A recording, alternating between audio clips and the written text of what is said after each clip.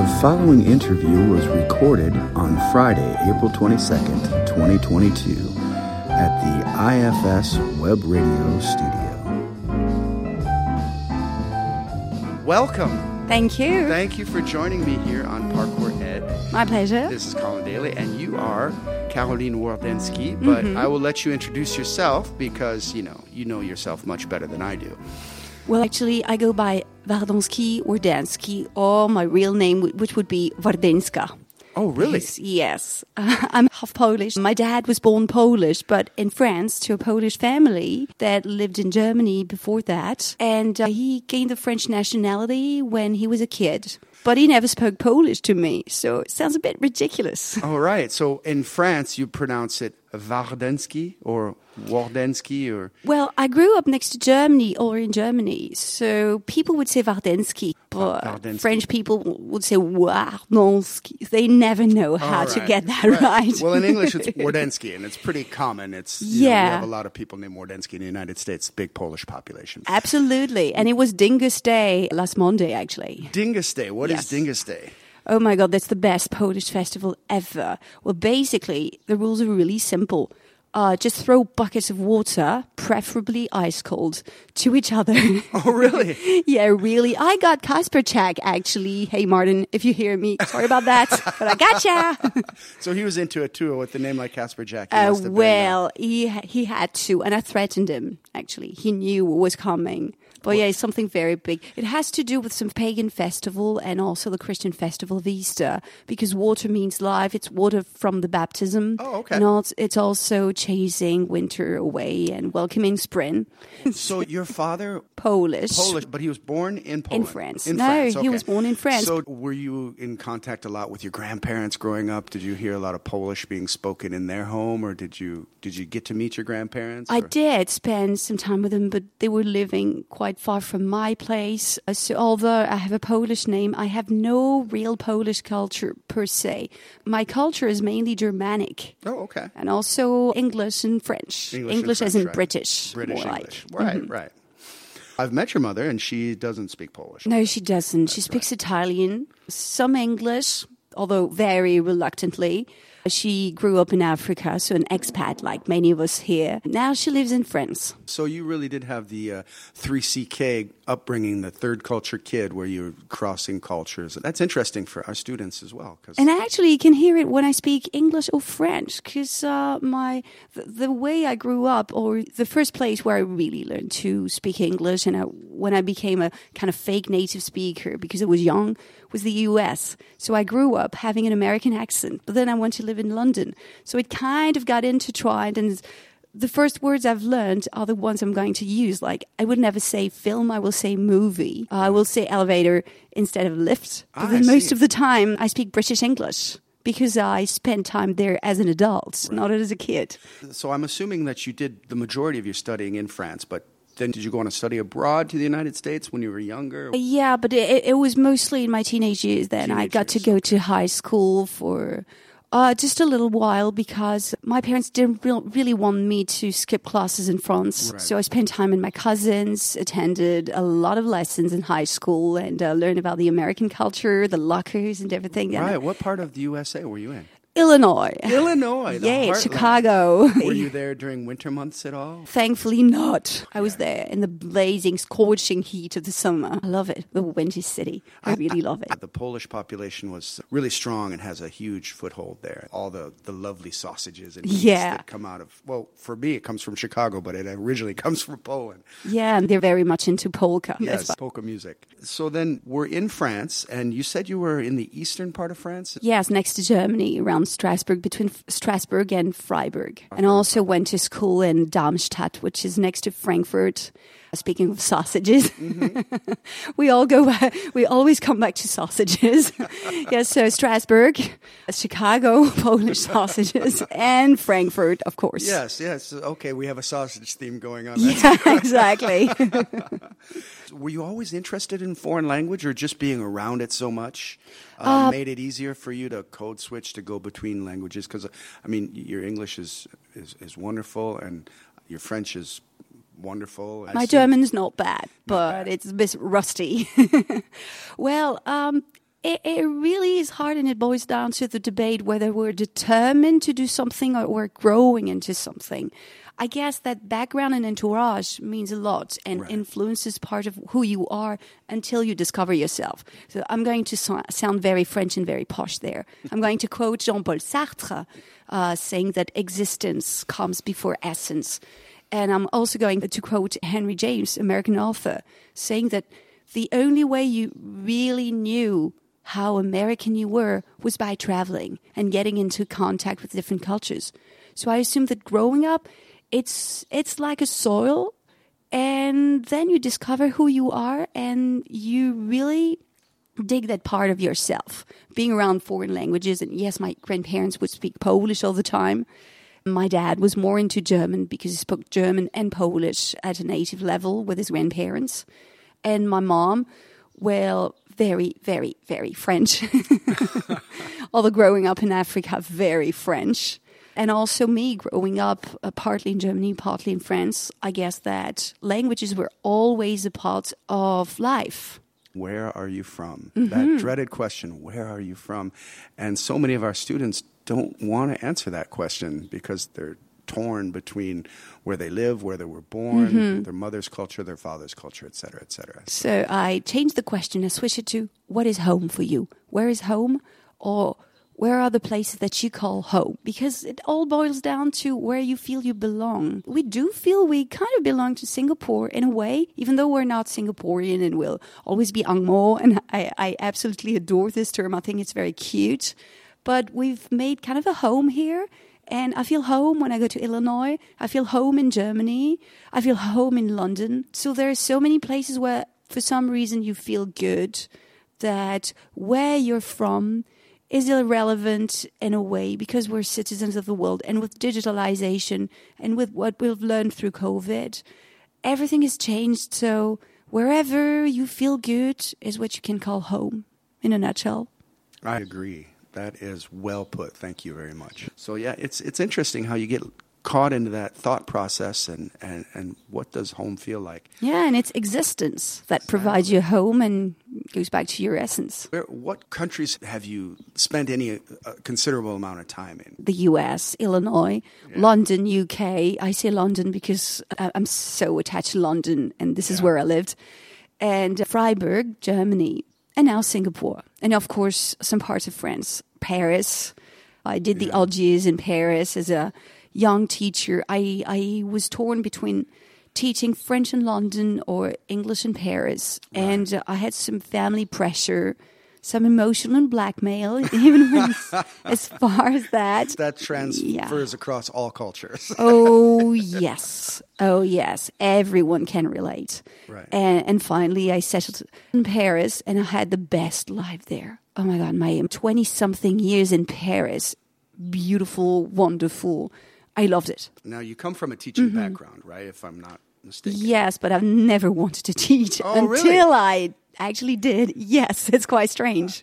Tell me that story. I'd love to hear that. Well, I was pretty good at school, so I basically had the choice. I didn't really have to choose between literary background and scientific, although I was not really scientific, but my teachers were telling me, you should be a journalist, you should work on TV. I was into music, so I kind of had that dream of working in the entertainment business. But ever since I was a kid, I wanted to be a doctor. So that was the idea. But then came year 11, or grade 11, grade 12, or what we call sixth form in the UK. And I was not good at physics and chemistry. Math, okay. Biology, good. But physics and chemistry, all of a sudden, I fell behind. And I thought, I'm never going to succeed in med school in France or even elsewhere if I don't really get the knack of it.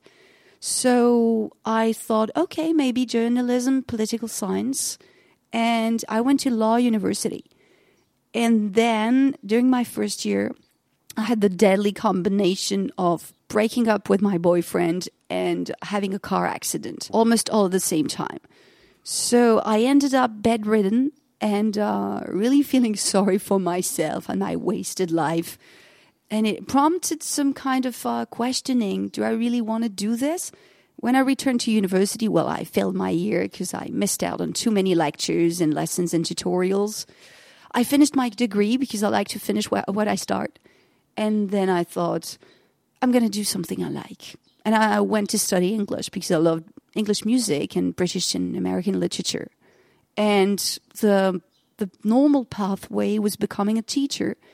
I tried and I really loved it. So here I am. Well, we're glad you made it. Yeah, me too. I just love my job. Everybody has those moments where there's a switch. Yeah, an epiphany of some sort. And you think, is that really what I want? And it prompts you to reconsider and to think, okay, no choice is a wrong choice. And you can always turn back and decide to take the other path. I know your mother was a teacher. Yes, she was. As was mine. Mm-hmm. And I know some people have a belief that there's a sort of reproduction, the doctor's kid becomes a doctor, a teacher's kid becomes a teacher. But there is still a moment. There's always that moment. People don't just fall into this job and stay with it. And stay with with it. Yeah, that's the tricky bit. So how would you compare your teaching here in Singapore with your teaching in France? It's more literary, I'd say. I started in inner city schools. In the UK, when we say inner city, it means the kind of poor suburbs where you have people who don't come from these educated backgrounds. It was really challenging because you do not come as a messiah. You have to gain the audience. You have to feed them and make them like you. There's nothing of the sort here. Well, sometimes, yeah, because when you're teaching for 4 to 5 and they're tired and they're weary and they want to go home, you sort of have to put on a show to gain their interest. Capture their attention, keep them engaged. Yes. But no, my early years as a teacher, I was in difficult schools and I survived. But then I moved to university and I had excellent students. So they were studying to be engineers, and I had also these students that in France we called classe préparatoire. So obviously whiz kids, and they were really learned, hardworking, absolutely the same as the ones we have here. And so it didn't change much, although at university I was teaching what we call non-specialists. So it was more scientific English and communication. So teaching really different things. I don't teach scientific English here any longer. We don't talk about power plants or the necessity to switch to renewable energy sources. I don't teach them how to succeed in a job interview, but we might talk about that from time to time. We're more into literature and politics and global topics. And I really like the fact that a lot of the kids are native or fake native speakers and third culture kids, because I really feel I can connect with them. Yeah. What do you mean by fake native? Like me, growing up without parents who are native English speakers, but being immersed in English-speaking environments, as a result, developing that kind of native ear. Right. Because you can grow up to master a language if you have what it takes. But then to be able to hear different accents, to perceive these innuendo, you have to do it from early on. And that's what most of the kids have here. And my kids, I don't know whether they're native or French native because they've been exposed to English ever since they were born. But we have a lot of these kids here, and they have the vocabulary. They want to express their opinion. They're not shy. They're not self-conscious. You can get those students in France who are not happy faking the accent. So they would say, yeah, I believe in this text we can say that. Here, no. They take the accent and they speak. Yeah. And they can elaborate. So it's the icing of the cake for a teacher because they're good, they're learned, they're willing, they're able, and most of the time they're adorable. They are. I love the idea of language mastery and where it all goes in our thoughts. An example I can give you is I speak French, and I've studied French for a long time. I've also studied other languages and not reached a level of proficiency equal to French, obviously. I'm currently studying a new language, and I find that when I get into a pressure situation where somebody's speaking to me in that language, and I'm trying to reply, and I'm reaching into my thoughts, I'm reaching into my well of language, I will pull out the wrong language. But Yes. It's never French. I will never accidentally pull out a French word I'll pull out a Mandarin word. I'm trying to learn Italian, so and I'm speaking with an Italian speaker, and I'll pull out a Mandarin word or a Malay word instead of an Italian word. But I never pull out a French word. It's like there are some languages that are just everywhere in your body, and you own them, even if you have an accent, in my case, and also use the wrong gender on nouns very often. There's still something, it's in a different place in our body or in our thoughts or in our psyche or something. It becomes a part of us. It's interesting how it can just merge into our system. We start dreaming in another language, and that's kind of what I call fake natives. You can dream in a language, or you find that some concepts are easily expressed in a language rather than another one, and you understand it perfectly, but translating it even into your native language makes it harder. Yeah. You mentioned music earlier, and I know what a fine musician you are and performer, and music has always been a central topic on the Parkour Ed podcast. I've always brought it up with all of my guests in some form or another, so we're going to talk about music. You did mention how music led you to studying English, kind of a low point, and you wanted to just do what you wanted to do. And that brought you to English partially. Pop culture, perhaps, but you're not just a pop music fan. You have a rich musical background as well, experience. I do. So I'll tell you the story of my name. First of all, my dad grew up in the Polish community in the north of France, but because he was a star student, he was sent to boarding school on this kind of fees, subsidies that you get from the state, because my grandparents were coal miners, like most Polish immigrants. So he was sent to that very posh and high-end boarding school in the north of France. He was obviously with kids from rich families of Lille and Béthune and all the surroundings. And some of them had those radio outlets, and they were listening to British rock all the time. And everybody's familiar with that movie, The Boat That Rocks. It actually existed. This pirate radio was a thing that my dad was listening to, and its name was Radio Caroline. It really existed. Yeah. So he told me that he got the idea of my name because he was listening to Radio Caroline as a student. Yeah, I know. Wow. You're named after the pirate radio ship. Yeah, I'm so proud.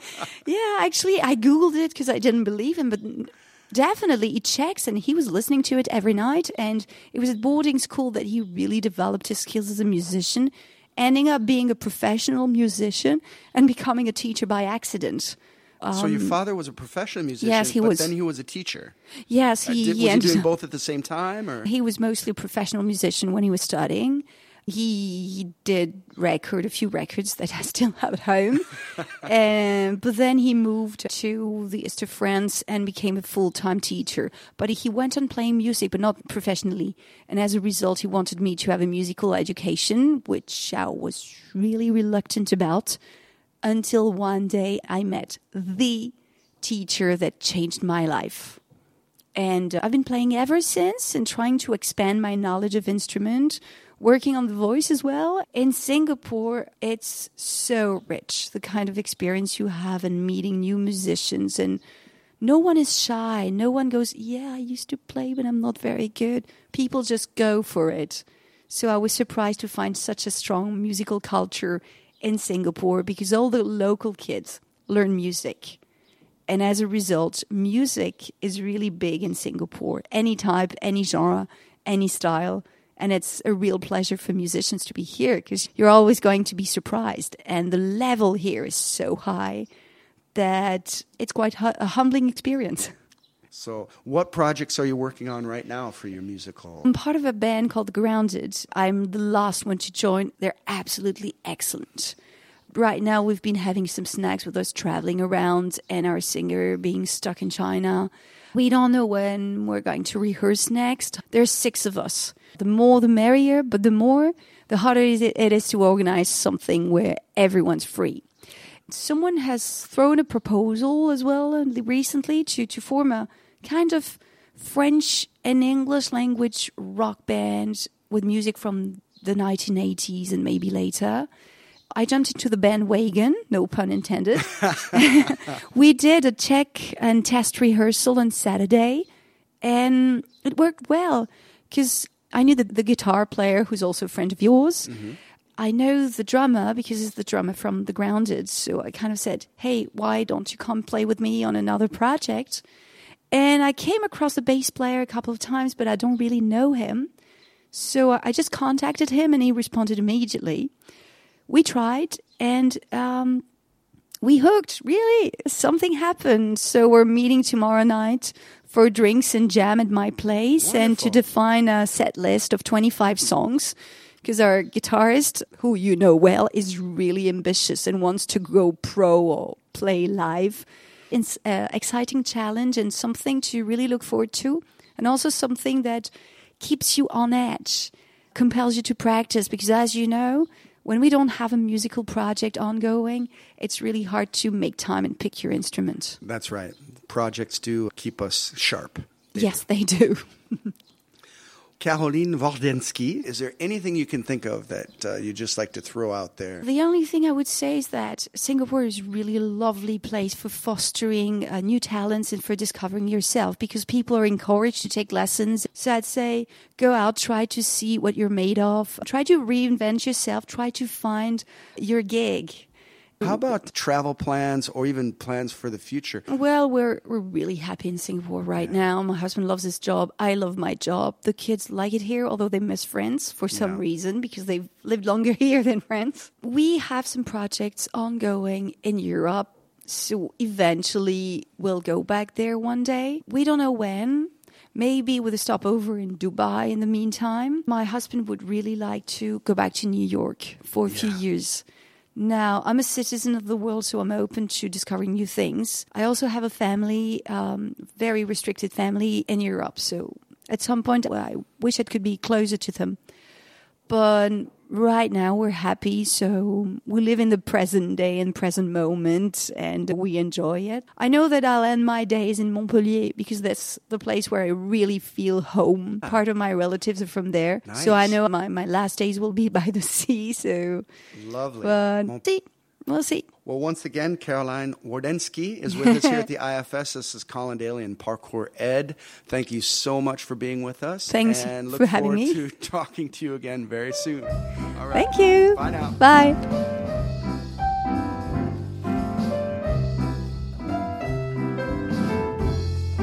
Thanks for listening to Parkour Ed with Colin Dailey. If you have any comments or feedback, feel free to email me at cdailey@ifs.edu.sg.